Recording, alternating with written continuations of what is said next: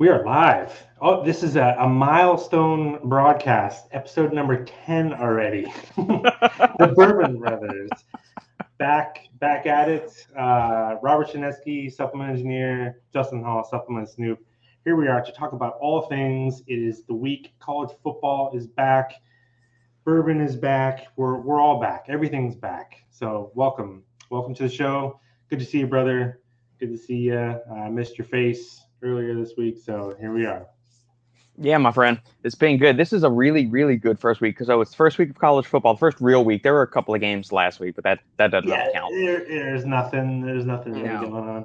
We got first week of college football, and September is Bourbon Heritage Month. It's National Bourbon Heritage Month, so this is a great episode. We got two major things on the docket there. So, but first of all, there we go. My brother jumped in nice and early with some trash talk.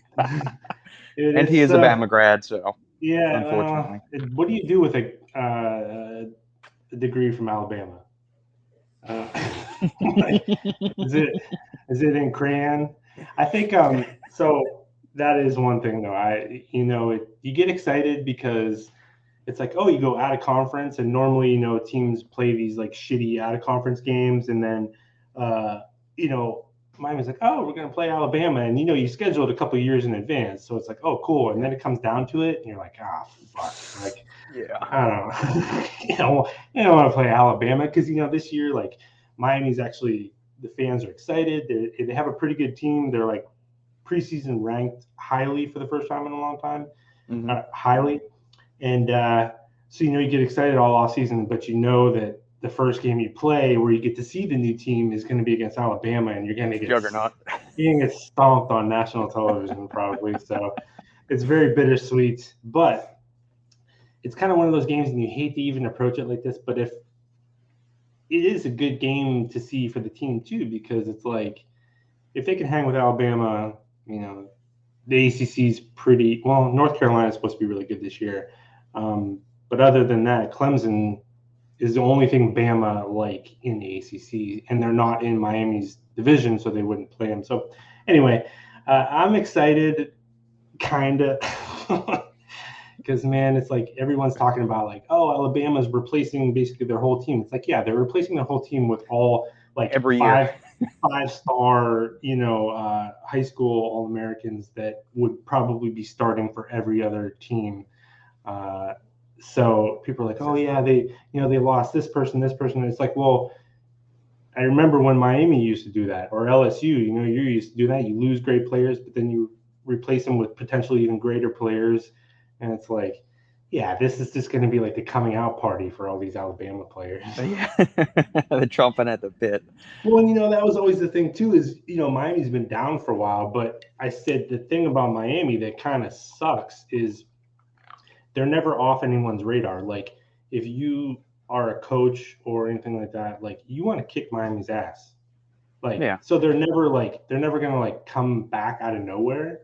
You know what I mean? Because all these coaches grew up either hating them or loving them. And so they, Nick Saban just wants, like, I'm sure, like, to him, Miami's not much, but he wants to just get a piece of them. Destroy them. I mean, there's a chance he maybe lost like one 3-star recruit to Miami, and he's still pissed. Like, even though he has a whole stable full of 5 stars, if he lost like even one recruit to Miami, even if it's like a lower tier guy, he's gonna find something to get the team motivated and to get all of his coaches irritated and like on the ball, regardless of who it is. Yeah, because they do come to South Florida and they take guys from Miami's backyard. Not often, but they always get like. They've been taking like a couple of their big receivers over the last few years have been literally like from Miami. And it's like, God, we could really use those guys. You know what I mean? But they go to Alabama, and then you think too, like, the fans get all mad because they're like, okay, it's one thing if you leave, and I get the playing for championships and stuff like that, but it's like, these are like inner city kids, and then they're going to play football in Alabama, and you're just like, I don't. It's just such a cultural difference and things like that. So. Yeah, man. With Miami, I even like them as a kid just because their uniforms always just look so like top notch. Do you have a a preferred uniform outfit, and I know this is getting a little frou-frou for football, but uniform discussions, there are certain classic uniforms. Like, I hope they never change Bama's uniform or Penn State's. I don't want them to ever change LSU's. I like Miami's look the way it is. Florida's with the red and orange. Like, certain things, I don't ever want to become the Oregon Ducks, where like I've got 15 different uniforms for a 12-game season. It just doesn't make sense to me. You can go change out uniforms at halftime and do retarded things like that. But, I mean, do you have a preferred combination of the uniforms or anything you like? Probably. So it's a good point, because they constantly have been changing the uniforms and fans don't like it. Like, some of them have looked cool, but at the same time, it's tough, because I remember the one year they tried to sort of go to like throwbacks. They went to like the Stormtrooper. They called them the Stormtrooper all white outfits. Now, when Miami in the 80s, and when they were good, the Stormtrooper uniforms sort of fit, right? They were the bad guys of college football, and they would come in, they were really good, and people hated them. But it's like, when you try to recreate that down the road with a team that kind of sucks, it's like it just doesn't work. You know what I mean? It's like, you can't. It's not the Miami teams of the past. So it's like they kind of almost, I don't want to say they went the Oregon Ducks route, but they were trying a lot of different things. They've had new uniforms like every year, and so, they get weird. You know what I mean? I like just the classic look of like the 80s and 90s, and some of the ones, like, I really like some. I think it makes sense too that I like the uniform combinations of some of their like really great teams, because it just teams graded and all that stuff. So, but they've been doing some weird things with uniforms. I don't like it over the last few years.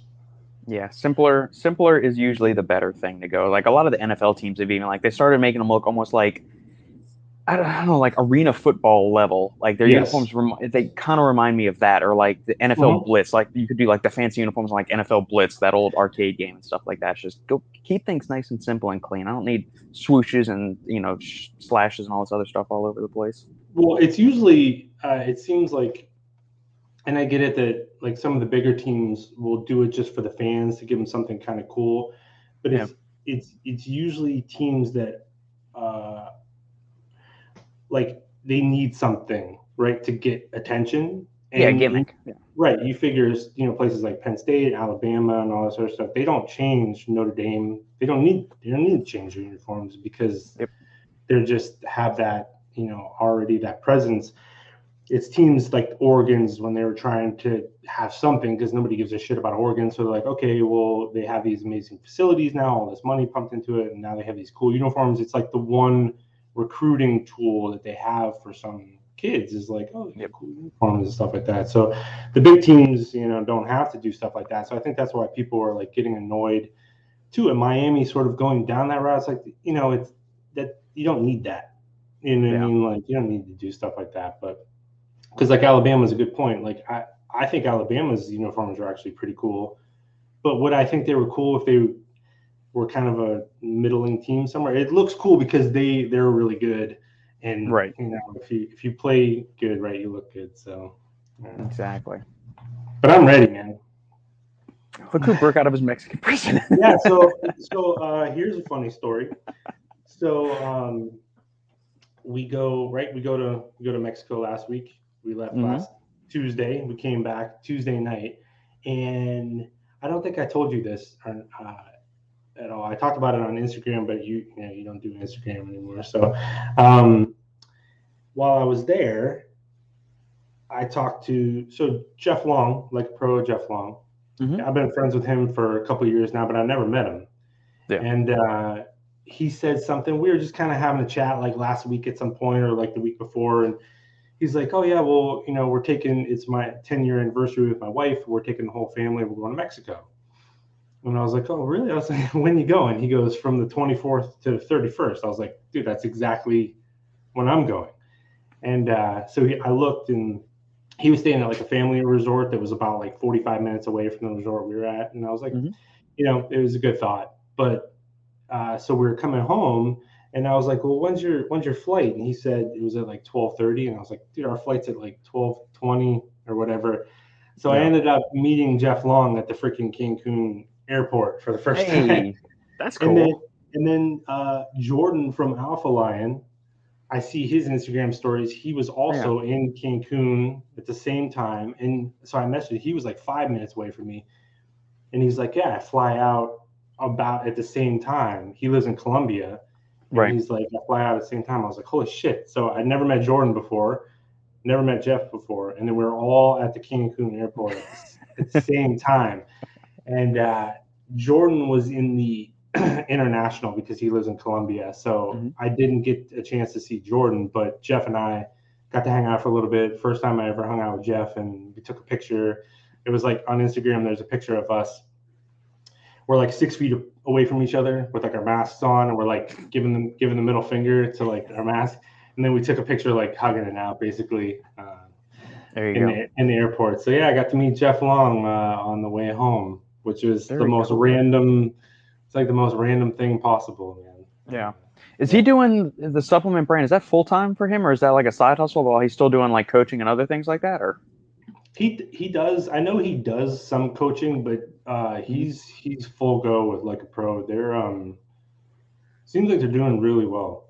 Yeah, that's what I just when we speak to these brand owners, like you see their products on the shelves, but I mean, I have no idea the volumes they're moving. Like or even somebody like NutraBio, Apollon, Primeval, Alphaline. I have no idea the volumes these guys are dealing with.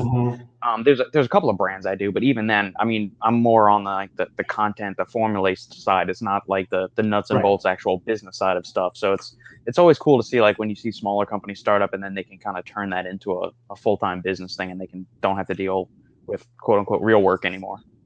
Yeah, because he's had the brand for a while too, and that's a good point because there's big misconceptions. You look at a brand on Instagram or whatever, and they look like they're doing certain things, but what you see a lot of time, you'll see, say, like a company owner or something, they'll have sort of an extravagant type of lifestyle, and they'll have a supplement company, and people will assume that they got that from that supplement company, where that's usually the supplement company is some sort of like there's something they wanted to do. They acquired some money elsewhere, and then now they want to have a supplement company. They're not actually making it there's obviously some really successful supplement companies, but not nearly as many as people think. And then you start looking at their numbers and you're like, wow, you know what I mean? It's like, you're not actually, so he's had his company for a while.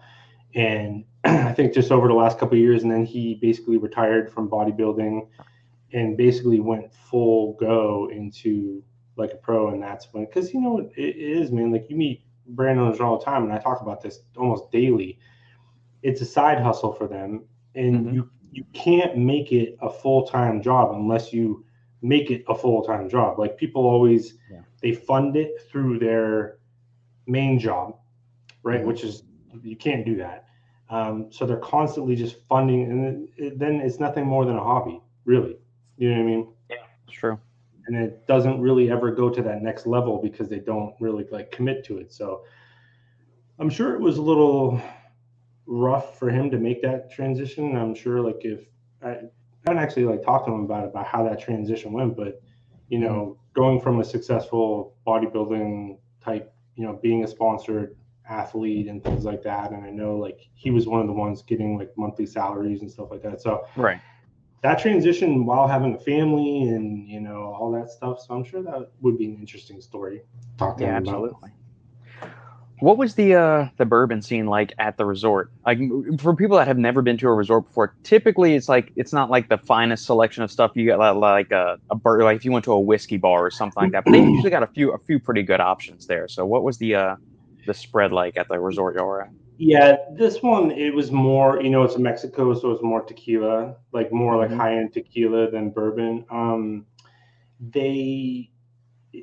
You're right, because a lot of the all-inclusive places, like depending on the level that you go to, some of it's just like very like cheap stuff. This one was like a really nice place, but it was more tequila driven. Like they had like Johnny Walker Blue and things like that, and like to that level. But it was more like as far as like bourbon went, they didn't really have like a whole lot like bourbon. Yeah, so they probably got what like regular Black Label Evan Williams, Jack Daniels, probably the basic stuff like that, I would imagine.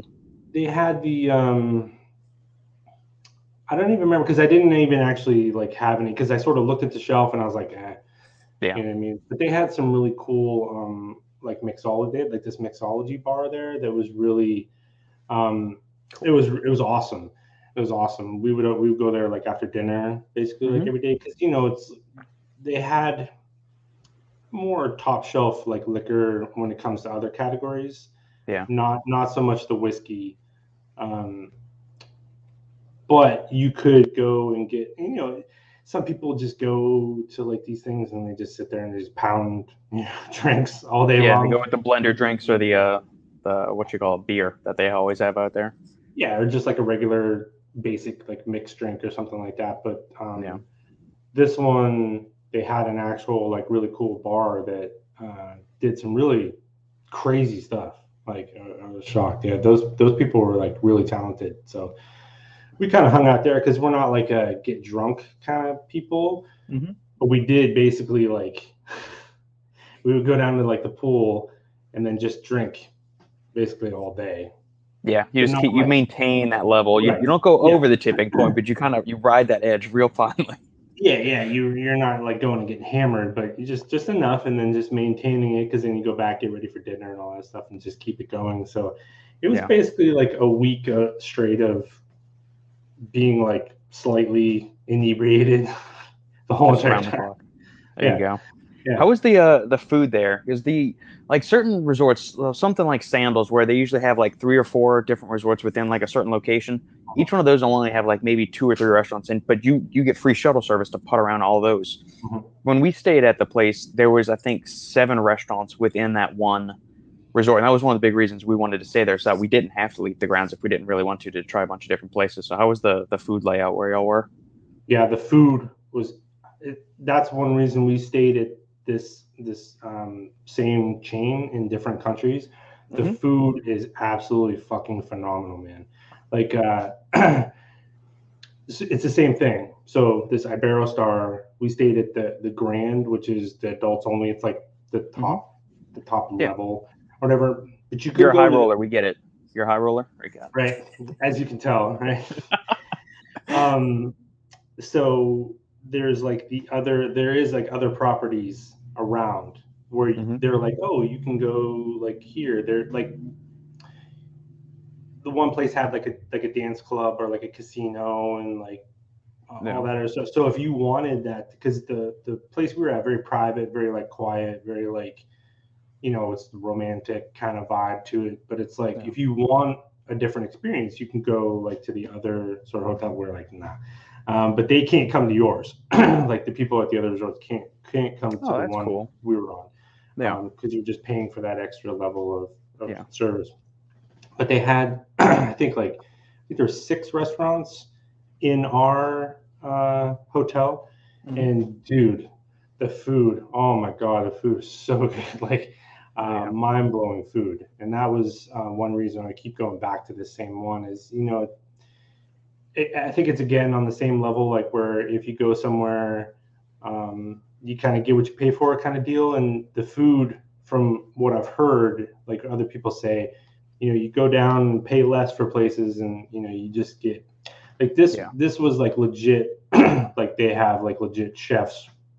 The presentation of the food was like insane. I don't take pictures of food and stuff like that, but it was worth taking pictures of like some of the presentation that they had. And the Hibachi restaurant that we went to the last night was one of the best meals I think I've ever had in my life.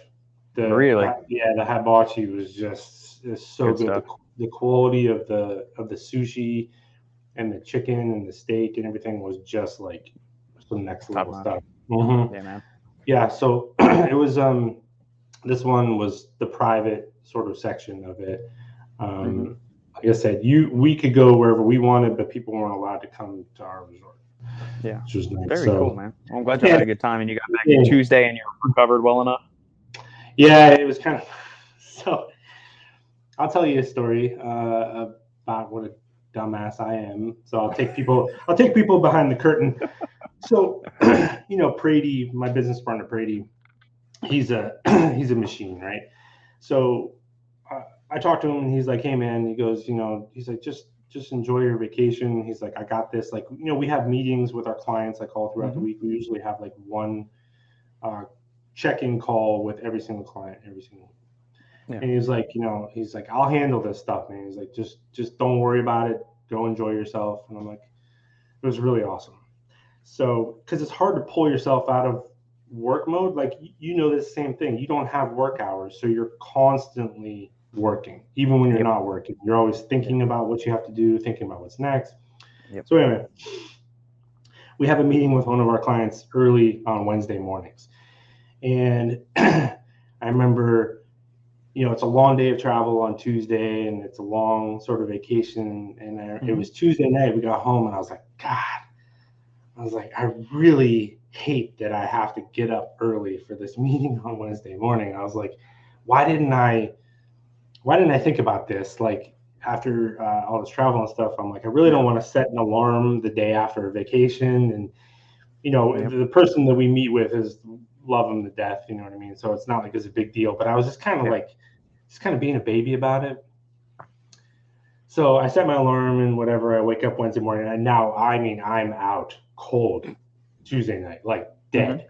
And my alarm actually wakes me up, which never happens. And I'm like, I get up and I'm like, God, man, I'm like, this sucks. And I'm bitching, I'm being a huge baby about it.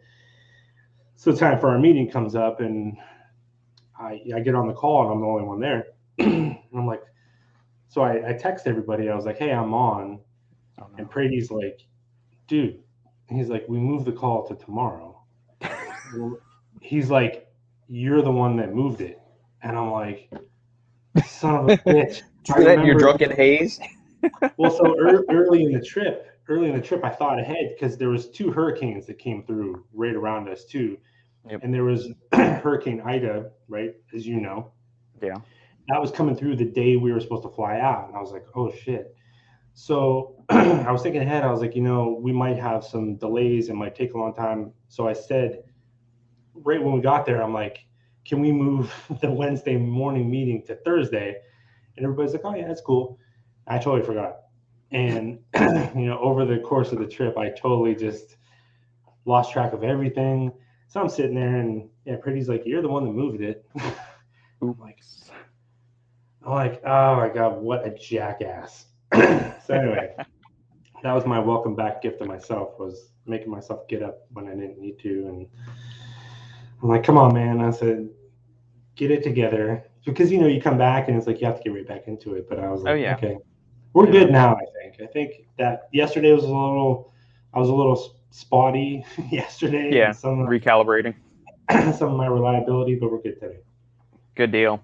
Any listeners tuning in, you guys got any questions, comments about college football, bourbon, or anything else, fitness, nutrition, supplementation, feel free to fire away. We'll answer anything. We'll be on for about another 30, 40 minutes or so before Justin's got to hop off for a meeting.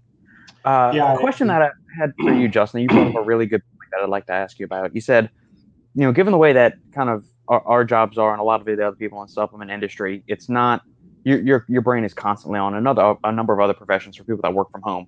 Your brain is always in go mode.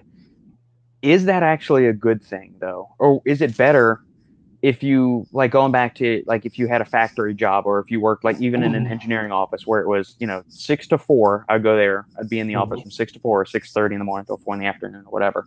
But then after that, I can shut my brain off. I don't have to think about it. Is that better for you psychologically and mental health wise over the long term, to be able to just go in there, leave it at the door, or to be in this kind of semi always on mode like we are nowadays, where you have stuff all the time? You're not just restricting your workday to 8 to 5, 9 to 5, something like that. Yeah, dude, that's a great question, because and the same way, I've done both. I think about this all the time. Excuse me. I think about it all the time, because you're in that mentality where for years that's what I did. You could, once you punch the clock, you were done. Yeah. I think, though, if I can just speak from a personal experience, as much as if you're in a profession where you can, quote unquote, leave it at the door, I think there's an underlying stress when you're not happy sort of in that position. A lot of people work their 40 hours, or a lot of people work 50, 60 hours, and then you punch a clock and then you're done, right? You're not checking emails, like, unless you're in management and stuff like that. And there was that constant battle too. Like, we could even talk about that, where I remember being like on the floor and then people criticizing like management and stuff like that all the time, because that's just what people do. And I'm like, understanding it then, but then also being in like the management side, you see it, you're like, those people deal with things that you don't. You know what I mean? Like, problems that you take for granted. Like, they'll go home and they're at dinner and there could be calls, there could be emails and stuff like that. It's harder for them to shut it off than you are. True. So, but you're exactly right. Like, now, because I said this the other day, I said this was the first probably real vacation I've ever had. And because after probably like day 2, I really just let things go. I stopped worrying about what we were going to do when we come back. I stopped worrying about the meetings. I stopped worrying about, because Brady's like, I got this. And it's hard to like let that be on someone else. But back in the day when I would take vacations, like, working for GE was a great job. They, made good money. And so I started going on these vacations back then. And I remember we would go to like Jamaica, like during our shutdown. They would basically tell you when you could go on a vacation, right? So we would go, and as relaxing as it was and as cool as it was, you always knew you were going back to something that was not ideal. You know what I mean?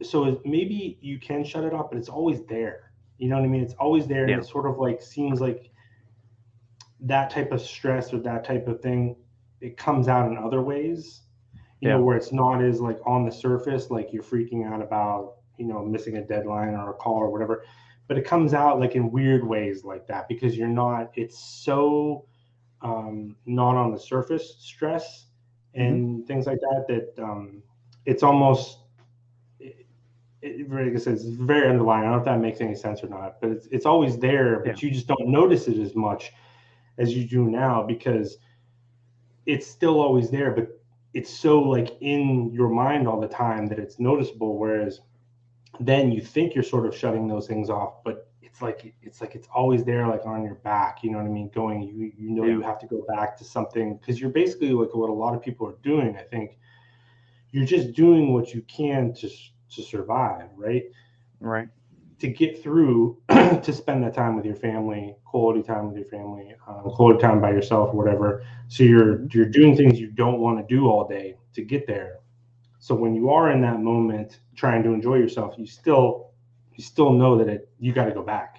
And I think that kind of eats away at you too. So, but you're right, man. You can't shut this stuff off, like, because your future is so in doubt at all times. You know what I mean? Like, I mean, that's pretty much it. Like, because I mean, well, I guess I was gonna say you own a business, but you're also a consultant for other businesses too. So part of your income is beholden to those other companies. So you got the app and the stuff that you built out through the app, but at the same time, you're also consulting for these other brands.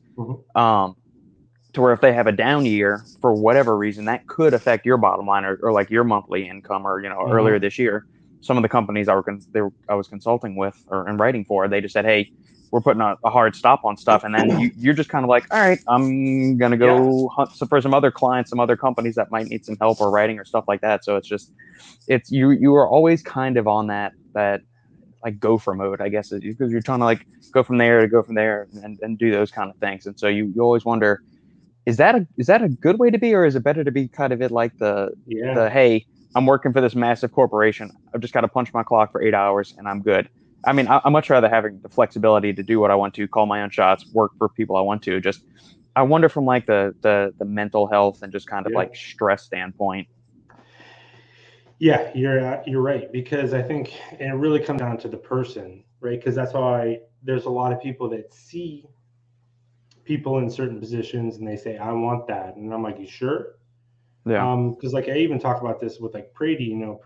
He's just turned 30. He's like super successful, and people will look at him. 30? Yeah, He'll be 31 in December. He just turned 30. I thought he was a little bit older than that. I thought he was like 33 or 34. I didn't realize he just turned 30. Yeah, he just turned 30. It was last December. I think December 13th is his birthday. So, yeah, because he came in for the Christmas party last year at TNS. It was on his birthday. And but yeah, so people will see him and they'll go, man, that's a young guy that, he's super successful. But I'm like, you don't know what he goes through. Like, I don't know that I could do what he does, you know what I mean, on a day-to-day basis. But I think that's also why, like, a lot of people that I talk to, there's some people that live beyond their means always, but a lot of people that are in like our positions, man, I know that's one reason, like, you live way below your means because you don't know. It's like, it's cool because, it's like you make, and what's one great thing about being in this position rather than the 40-hour, at least for me, because I'm just I want to have more control over my future, and that was the whole point behind all this. But when you get your check at work, money's already gone, right? Government takes their taxes. Yep. So, but when you're in this position, they give you the money up front, and then it's up to you what to do with it. Right. Which that is a great thing, but it also complicates things for a lot of people. Like, there's a lot of people that just want that stability and that comfort, even if they hate it, they need it. They need, because we all need that kind of structure. Human beings just respond to structure, even if it's not ideal. So it's definitely a topic we've talked a lot about, man. Like, people making that transition, it's why literally I'm two different people. I had the person I was before, and then there's the person I've been over these last few years, because it's such a drastic change in every aspect that I'm like, man, if I had never taken this chance, I don't even know, like, I would have never got to know this person that I am now. And same as you, like, if you just find out so many different things about yourself when your back is you're literally like, your back is against the wall. Even when you're doing well, your back is against the wall at all times. You know what I mean? Absolutely. Like, you're always on that kind of go of like, hey, you've got to be ready. If like what I was saying, there were like a couple of companies just say, hey, we're not selling as much, or our stores are shut down. We can't do X, Y, and Z stuff, and so sorry, we don't need your services right now. We'll call you back in 3 months, and then that call never comes, and you're under. But you don't stay around and wait, like, or at least I didn't. Like, the second you start, and I had the same instance kind of in engineering. It's like when the price of oil would go down, you'd start to see people at the offices start to get let go, and then that was right when my mind it's like you start looking at those other engineering firms. And so luckily that's, I was able to kind of like stay ahead of those cycles. But like, you'd see a few of like the lower people, or like people that were newer to the company, they would get let go first, and you start realize, all right, well, oil still hasn't gone up, and it's been another round of layoffs. And so you hop ship. But it's the same thing in this industry. Like, you see somebody starting to slow down, you start searching other clients, or you branch out into other avenues of what you can do, or even just go write for other industries. I mean, you could do food writing, alcohol writing, which maybe I'll start dabbling in that, or something like bourbon writing or something. I don't know. Yeah, no. And actually what you just said is phenomenal, because that is exactly what happened. It's literally the price of oil too, because it was always ironic being in the position you were in, and it was the same as us. When oil, like, everyone gets excited when the price of oil drops, right? Not us. No, not at all. Because you're like, dude, we're fucked. So that was exactly, now the way GE was, there would be constant temporary layoffs all the time. And then there would be like large layoffs that could take a year or two before they would like call you back. Were they actually laid off, or were they just furloughed? Like, were you still with the company and they just kind of put you on pause, or were you actually like let go officially from the company? You could go hire on with somebody else. Yeah, so there would be some would be temporary, like just a couple weeks at a time, because there's laws with unemployment and the way Pennsylvania was and stuff like that, where there would be like a timing thing. But then there was like, we went through a large layoff that you're gone. That's when I went back to school full time. Anyway, it's a whole like long story, but they eventually called me back, but it was like 2 years later. You know what I mean? So when I that was the light bulb moment for me, was when I was working there, realizing that, so if you're scared to go out there and say, have your future be in a lot of doubt, and like this back against your wall, like this thing we're talking about, where you're just constantly like, oh God, I got to keep. Yeah. So part of the deal when you work for someone else like that is, if I do a good job, then I have a job here and I have stability. Well, when that was taken away from me, I was like, what the fuck am I doing? You know what I mean? You're like, the deal was, if I hold up my end of the bargain, you provide me a job and a paycheck, and then I can have all this stuff. I can be married and I can buy this house and I can buy these toys. But when that was removed from me, or when the prospect of that, actually, like what you said, when you could kind of see what was going on, I'm like, dude, why the hell are we doing this? Or why am I, if it's the same position, why am I letting someone else dictate when I'm going to be laid off or when I'm not going to have work? Wouldn't I? Right. And if I can't run the company, if I can't go out there and try to, sell, we built locomotives and things like that. If I can't go out there and physically control someone giving us work, I have to rely on someone else. I'm like, why don't I just do that on my own? Yeah. What do I need you for? Right. If I'm going to go, I said this to my ex-wife, my wife at the time, I was like, if I'm going to go down, like, I'm going to go down on my terms. I'm going to go down swinging at least. I'm not just going to sit there and wake up every day hoping that someone gives me some work or something like that. I'm like, I'll go find it myself, which is easier said than done. But it's funny that you said that about oil prices, because once oil started to drop, we're like, oh my God, we are so screwed. Yeah, I mean, like the consumer hates it when oil is at like $110, $120 a barrel. The oil companies love that. Like the consulting firms love that, because that's when Shell, Chevron, Texaco, all of these companies are throwing money at all the consulting firms. And then the second it dips below like $80 a barrel, and when it gets to 60, that's when things get super lean in the oil and gas sector. But yeah, man, wasn't it like at like 30 or 40 at one point, or maybe? Yeah, I mean, it got like that low, like 2010. 2010, I think, is when that first round of or at least the first round when in my early career, because I graduated LSU in 08, May of 08. Yeah, and so the company I had interned with for 2 years was super fine, and then right at like the end of 9, I think the early portion of 10 is when things started to get lean the first go round.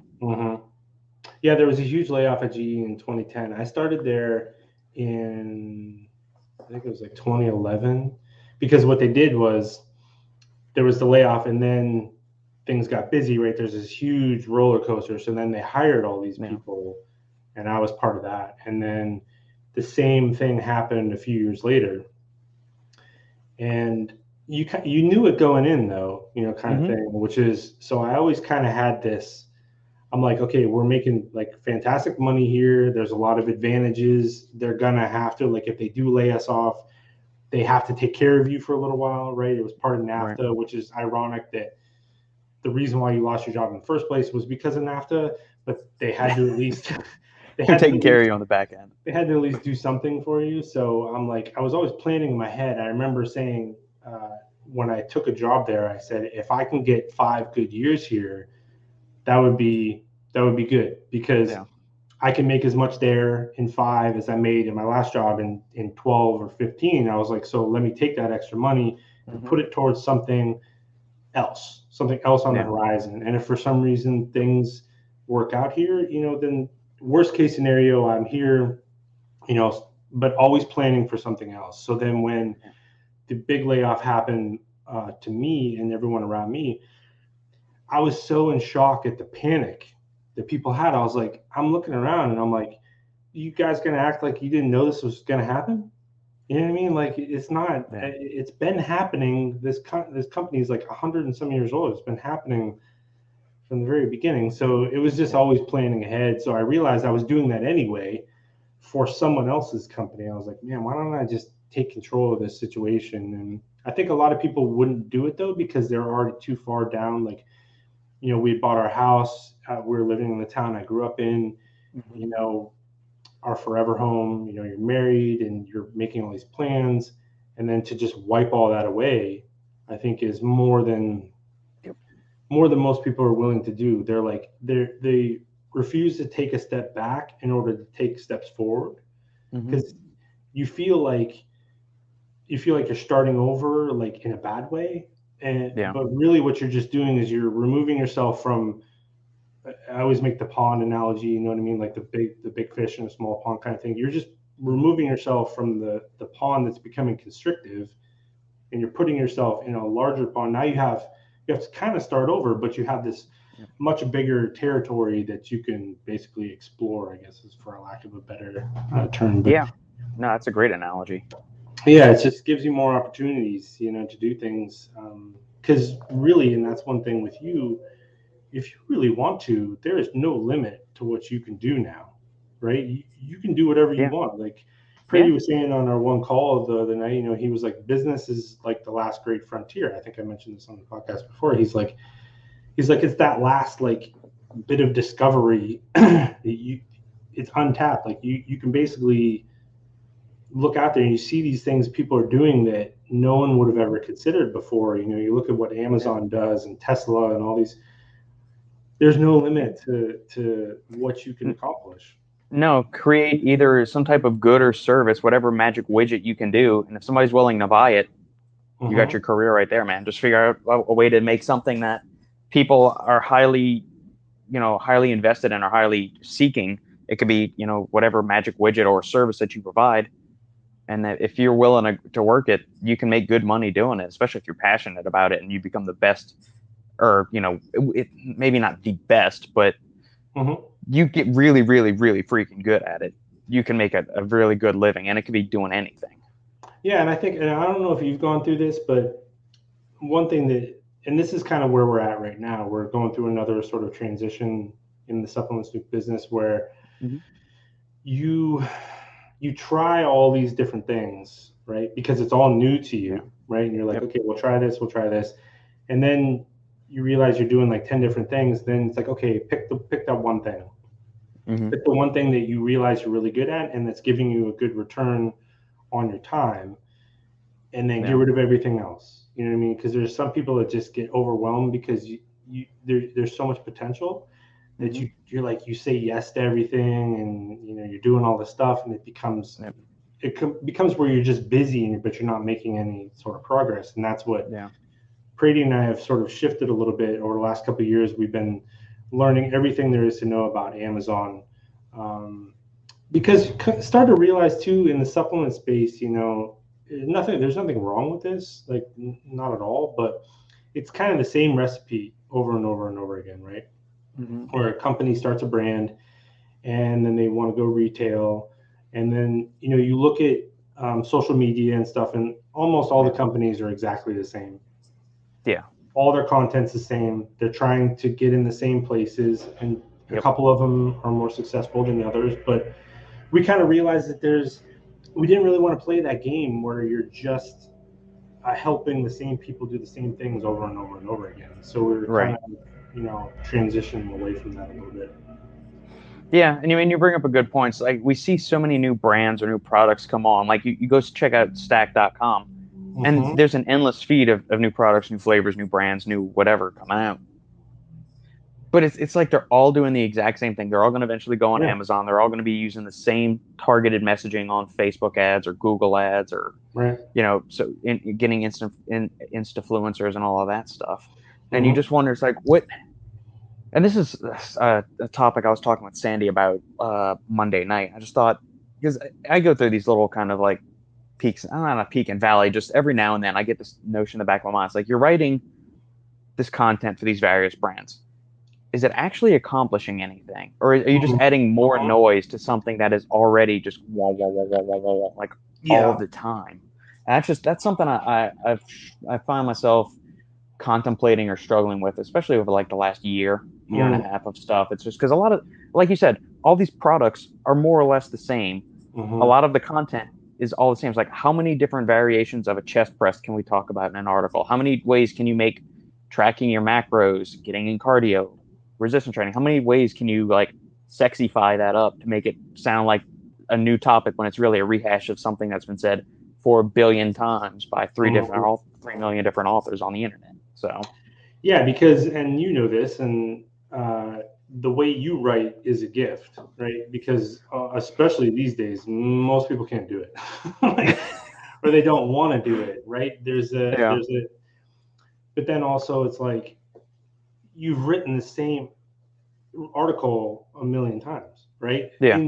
And you just change the details a little bit, and you get to that point where it's why, like, if you look at my Instagram feed and things like that, like, I talked about supplements and I review, but dude, like, that's not what I want to do. Like, I don't want to be a fucking supplement review, because there's like, what am I going to say? Like, it's the same thing over and a great energy. Awesome. This tastes good. This doesn't taste good. This and that. And it's like, that is so boring to me. Like, what separates me from anyone else? People are like, oh, well, you say honest things. Okay, great. I say I'm honest. Well, okay. So it's like, where is what am I adding anything? Like, so the way I do it now is like, I do think that I can add some things to the space. So I do that, but that's not, we sort of like, okay, what else can I do? Like, what more can I do there? Because you don't want that to be just like your sole focus. Because, like, I'm the same as you, where it just, at one point, it just got so boring to me. Like, people are like, what do you think of this pre-workout? I'm like, I don't fucking know. It looks like every other pre-workout that I've seen like 100 times. And it's like, then you get like that new shiny pre-workout that does some different things, and you're like, hey, that's cool. And they're like, oh, what'd you think of it? I'm like, it was awesome. It was great energy and great focus. And it's like, I don't know, like, what are you supposed to say? It's the same stuff over and over and over again, even if it is slightly different. What started to excite me more was how brands would present, the actual branding aspect, the messaging. That's where you do see some deviation a little bit. You know what I mean? The products themselves. As much as I love formulas, and I'll always gravitate towards companies that use cool formulas, but with the one thing about the full transparency labels, I don't want to say it's a downside. It's not a downside, but when you fully disclose everything you're doing, any company that is maybe trying some new things, like we'll use Inspired. We'll use our friend Chris as an example. I had a conversation with him about this. Chris does more testing on his products than most people I've ever met. Like, he'll send me something a year before it ever actually comes out. Right. He does a lot of testing, and he'll send stuff to me, he'll send stuff to you, and not tell us anything about it. He wants real feedback. So now he spends X amount of time on R&D and then busts out a pre-workout. Now it's fully disclosed. Now anyone can go and make the same thing. Where he spent a lot of time trying to get this right, and now his branding is strong enough where people won't, necessarily. But that's tough, man. That's a tough gig. Like, why would you really want to do that all the time? Where it's like you spend all this time trying to develop something, and then you just put it out there. And I know that the proprietary blended stuff goes downhill very quickly, but I understand in some small way, like, why people would want to protect that, but it's just not the world we live in. So what is going to really separate your fully disclosed, pre-workout from everybody else's? It's whatever your messaging is. And that's when I think you get to see like some real personality come out, in companies. Whereas, do you see personality in formulas? Maybe.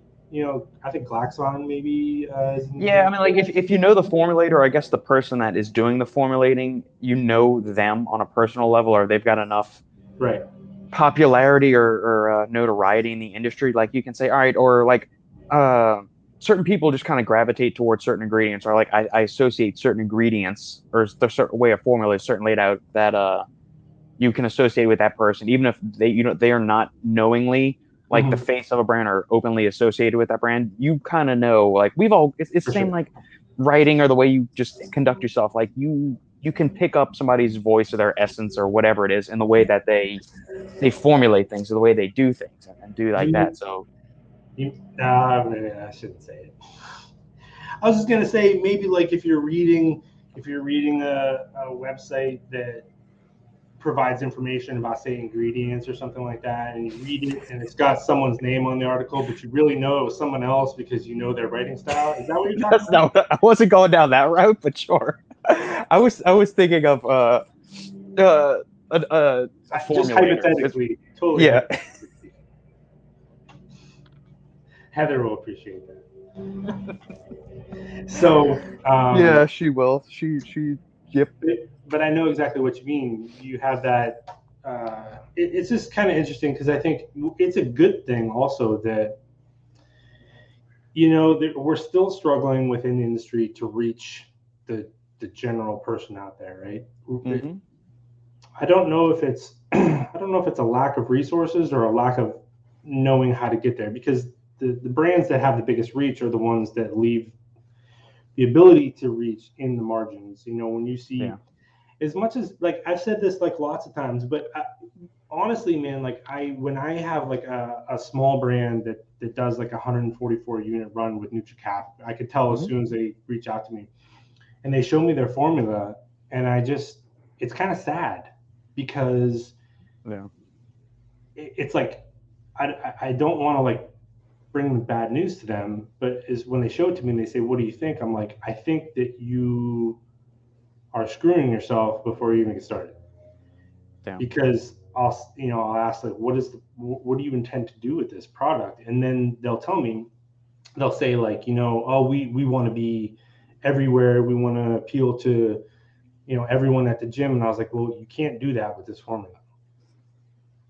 Sorry. Yeah. So people have fallen in love with this fully loaded, expensive formula, but they don't factor in.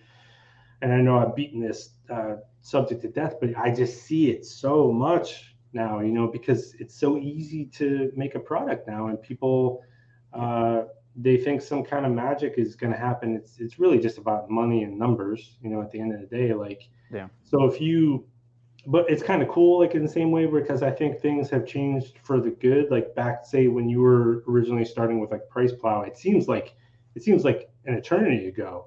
Yeah. In ways, because the way we've seen sort of formulas change, and now the full transparency, we've seen a lot of brands that were against it sort of just conform to it because people demanded it. But it's also then opened the door for new issues, within the industry, where you're trying to solve new problems for a lot of people, when, that was kind of part of the problem before, was we couldn't get transparency. And now it's like, I'm kind of going, man, we have too much transparency, like, sometimes with certain things, especially like an open label thing that's got like 1 gram of citrulline in it or something like that. You see formulas like that and you're thinking, I would prefer, and Robbie said this numerous times before, I said this, and like you have to, it's like, that's put that shit in a prop blend, man. Don't show me 500 milligrams of arginine, 1,000 milligrams of citrulline, and tell me you've got some magic pump complex going there. Put all the, go the GAT route where you've got everything in there. Yeah. I've definitely said a few times where I'm like, someone asked me about a product and I'll look at the formula and I was like, man, they should have prop blended this. Yeah. And I mean, it's like in Chris's case with Inspired, I mean, it's the old versions of Devastate. He had the ergogenic side open label, and then the stim complex was prop blended. Now, I would 99.9% of the time, I'm all for keeping it open label as possible. For sure. That 0.1% where I can understand is where you've got that special sauce in the stim complex, like he used to do with Devastated, White Cut. White Cut, still the hardest goddamn hitting thing I've ever tried.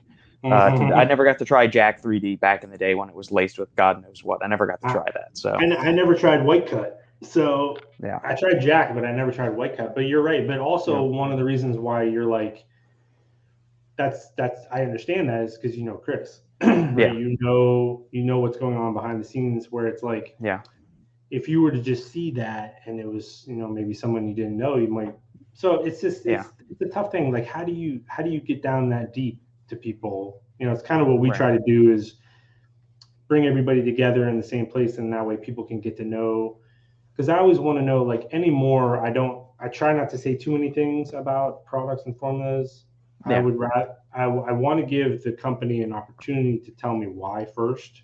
And then I'll determine, I was just talking with a company yesterday and we totally disagreed on the why and what they were doing, but at least they told me. I was like, okay. I was like, as long as you're explaining yourself, and that's cool. People can then figure it out for themselves, even though we totally disagree. But I mean, we bring up Chris a lot as our case study or our prime example of somebody we trust if they put a prop line. There's other people out in the industry like Joey Glaxon. I'm going to trust him. I know Robbie's never going to do a prop blend, but if he ever did, I would trust him to do it. Or Brian, Gorilla Chemist. There's a bunch of Morphogen Ben. If these people ever decided to actually go that route and do a prop blend of an energy blend, I would trust them because they've kind of established they've got their credibility and just past history of use of stuff like that. So that's one thing I don't want people to confuse, is that we only trust Chris Waldron and Inspire. There's other people in the industry we try. Well, it was kind of like when Glaxon released Xeno. They have their MyoSeq, that proprietary amino acid blend. Mm-hmm. And people, like, one of the first, the message board warriors, the keyboard warriors, bitching about prop blends and like asking me my opinion. I was like, if you look at their company, every single thing they do is transparent, right? Fully broken down. They show all their standardizations for everything. They're one of the most transparent companies we see. Yeah. So I'm like, why do you think that they didn't disclose that then? It's not a shady. They're trying to. Why would they do that with amino acids? You know what I mean? Right. Like, why? It's like because they feel like that they have something that other people don't. So that's like one of those, because you and I have talked about that in the past, or you've heard that excuse in the past, like a BPI says, well, there's synergy, and we don't want to disclose that. You're like, just shut the fuck up. Yeah, when everything you do is underdosed and shitty. Yeah. Right. But so you see how that whole like protecting intellectual property goes off the rails in the space. But every now and then you do see an example where you're like, okay, like even if you don't like support it, you can be like, I understand where you're coming from with this. Like I said, Xeno was one of those examples where I'm sort of like, if I see a proprietary blend of something, I try not to like rush to I want to see what else is sort of going on with the company. Yeah. And you can usually tell pretty easily, like, okay, this company is doing it because they're cheap. And we know that it's a lot cheaper to make a proprietary blend, especially when it comes to testing and things like that. So very much so. It's just, how it goes, man. There's like always a nuance to everything. I would prefer everything to be open label, especially when things are going on our bodies, especially. But, we don't have to beat that home too bad. And bringing things to a close here, what do you what's on plan for game day? Do you have a game day ritual that you're doing or anything like that? Yeah, it's a good question because I'm in a new spot this year. I'm in a new town. I have a totally different life. Is Jacob a big college football guy? Like, is he a Gamecocks fan or anything? Is there in South Carolina? It's interesting here, right? Because you have the big South Carolina versus Clemson. Yep. But then since basically, which is South Carolina is another interesting thing where college football teams. They seem to think that they can do better.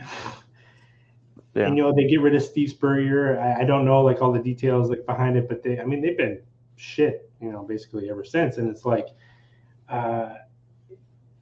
they can't compete with Clemson anymore, and they're not even in the same conference. But it's not really. It's pretty lopsided. So there isn't that rivalry, so to speak. And I don't know if it'll ever come back because. Yeah. I saw South Carolina. Speaking of, did you see South Carolina, their starting quarterback this year? No, I haven't. Okay, so I just read this. Actually, I read it on Miami website. They were talking about South Carolina, their graduate assistant, who has been their graduate assistant they just decided to make him like, I don't even know if he played I don't think he was practicing with the team or anything like that. I think he's going to be their starter for their first game. Yeah, that's what I just pulled that up. Yeah, weird. I don't know all the details to the story, but I just saw that. Yeah, he's their graduate assistant. Shane Beamer and South Carolina Gamecocks have named starting quarterback. Zeb Noland is the kid. Zeb Noland will get the nod. Yeah. I guess that's legal. I guess that's within the rules. He's a grad assistant on Beamer's coaching staff. Well, because Shane Beamer, is that Frank Beamer's son, the guy from Virginia Tech? I have no idea. I wonder if that's. I mean, Will Muschamp was their coach. Was South Carolina's coach for a little bit. Right. Yeah, he was there for several years. What a disaster that guy is. But he's one of those people that was really good as a coordinator and just does not shine as a head coach. Yep. Yeah. So anyway, I thought that was an interesting story. Speaking of South Carolina, but I think it's kind of one of those things where when the team sucks, you don't really like feel the vibe that it's like a college football like town. But if all of a sudden South Carolina was doing well, you would notice all the fans kind of coming out of the woodwork. So I don't know if he's like, yeah. Good old Vandy holding down the bottom of the power rankings. And look at South Carolina. Yeah. Jeez. Rebuilding. Mississippi State, Tennessee. Auburn. Jeez. I haven't paid much attention to SEC stuff. No. I've tuned into a little bit of like LSU chatter, but not even just like on the whole. I don't really know what's going on. Hey, we're in the top 4. That's good. Isn't that's interesting about this? That's not happening. No. They don't deserve to be number 3. They haven't earned that yet. Right. Okay. Anyway, sorry. Go ahead. No, I was just gonna say it's surprising to see Auburn that low too. Maybe another example. Gus Malzahn, he's right here with some big moments, kind of here and there, and then you get these universities that are like, oh, we're just maybe one good hire of a coach away from being dominant, and then they fire the coach, and then next thing you know, they're gone for a while. Yeah, they just drop off. Very interesting. Very interesting. Well, that's the cool thing about college football is you just talk about never knowing. Like college football is pretty wild. So that's one reason why I do. And I will say too, like back in the day when you're working Monday through Friday, I think a lot of people would spend their weekends watching football, Saturday and then Sunday for the pros. I think that was one thing that sort of I started to gravitate more towards college anyway, was when you stopped having weekends, right?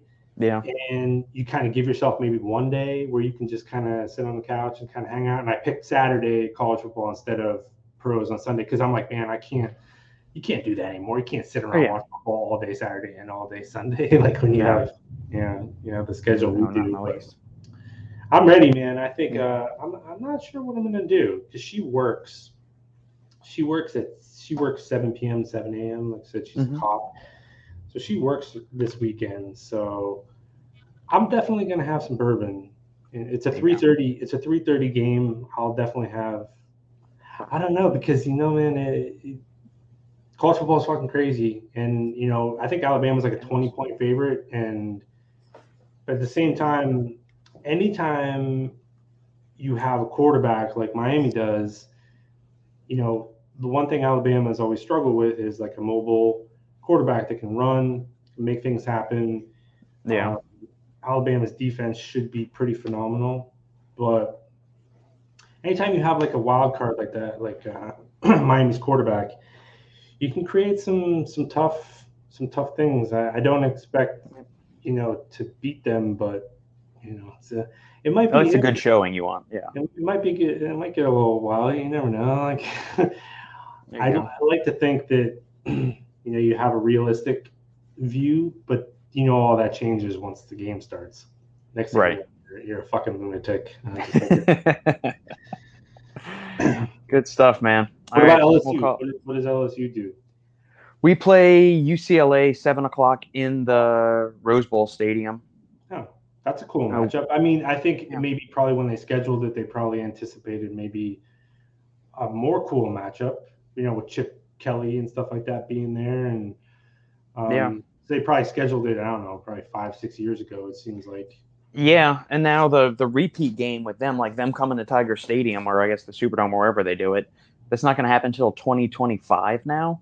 But we just booked a game with USC for the first game of 2024 for the Vegas Kickoff Classic. So they'll do it in the new Raiders Stadium in Vegas in 2024. But who knows? I mean, like these things. Yeah, I did read about that. Yeah, but it's going to be I mean, you know how fluid college football schedules are and all of that stuff. Right. I mean, like a couple of years ago, we were supposed to have a home and home with Oklahoma. That never happened. Although now with conference realignment going on, we'll probably start having that a lot more frequently now too.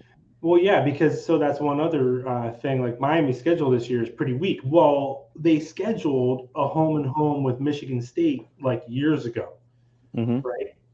Michigan State's they're pretty bad now, but they were when they scheduled the game years ago. Michigan State Miami was like kind of a cool matchup, territorial kind of thing. Like now it's like, oh man, like it kind of lost a lot of its luster, years later when you actually play the game. That's kind of the weird thing about college football, because I know Miami scheduled, they have a series with Florida and Notre Dame coming up also.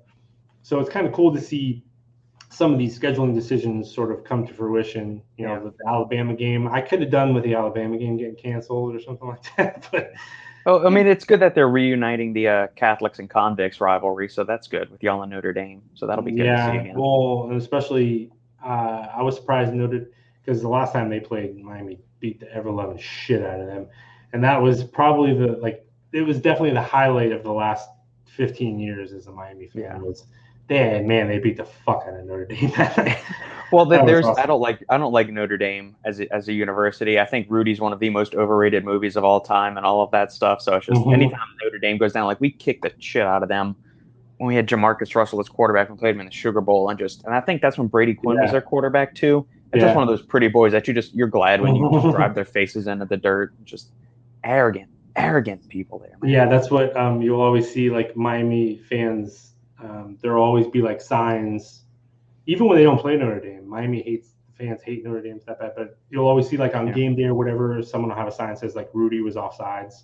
Yeah, I've seen that one a bunch of times. I just hate them so bad. So yeah, man. So wait, when did you say that they play UCLA? Not Saturday? This weekend, 7:00. So it'll be right after your game. So we're going to one of the teachers at Sandy's work. We're going to go over to their house. They're going to be doing he's got one of those big green egg like smokers and stuff. So he's going to be doing pulled pork, mac and cheese. So we're going to get over there after the Halflings nap at 4. We're going to watch the Clemson game first because he is a Clemson grad. His wife's an Auburn grad. So he's a huge Clemson fan, but he's also gone back to get his doctorate right now from Mississippi State. So now he's starting to gravitate more in towards the SEC side of things as well. But we'll be there. We'll watch that game, and then we'll watch the LSU game after that and have lots of I've been tapped to be the bartender for the night. So he's got 4 or 5 different bourbons already at his place. A couple of them from Michigan. They're like local Michigan bourbons, which I'm curious to try that out. And I'm going to bring over a few of my stash here, and then we'll mix up some old fashions and Kentucky mules and whatever else is going on. So it'll be a good weekend of bourbon and college football and barbecue. Yeah, because I'm like, all right, like I know for sure I'll start drinking in the afternoon. So try not to schedule any meetings for Saturday. Good idea. Cream on that's a good YouTube name right there. Creamy, yeah. Yeah, man. So thanks for switching up the schedule a little bit today. Yeah, of course. Stocked up on the cigars. I'm not a cigar guy. I've never done a cigar. I've never smoked a cigarette or a cigar or a joint or anything like that. My only substance of abuse is caffeine and bourbon. So same here. I'm not a cigar guy. Not. Yeah.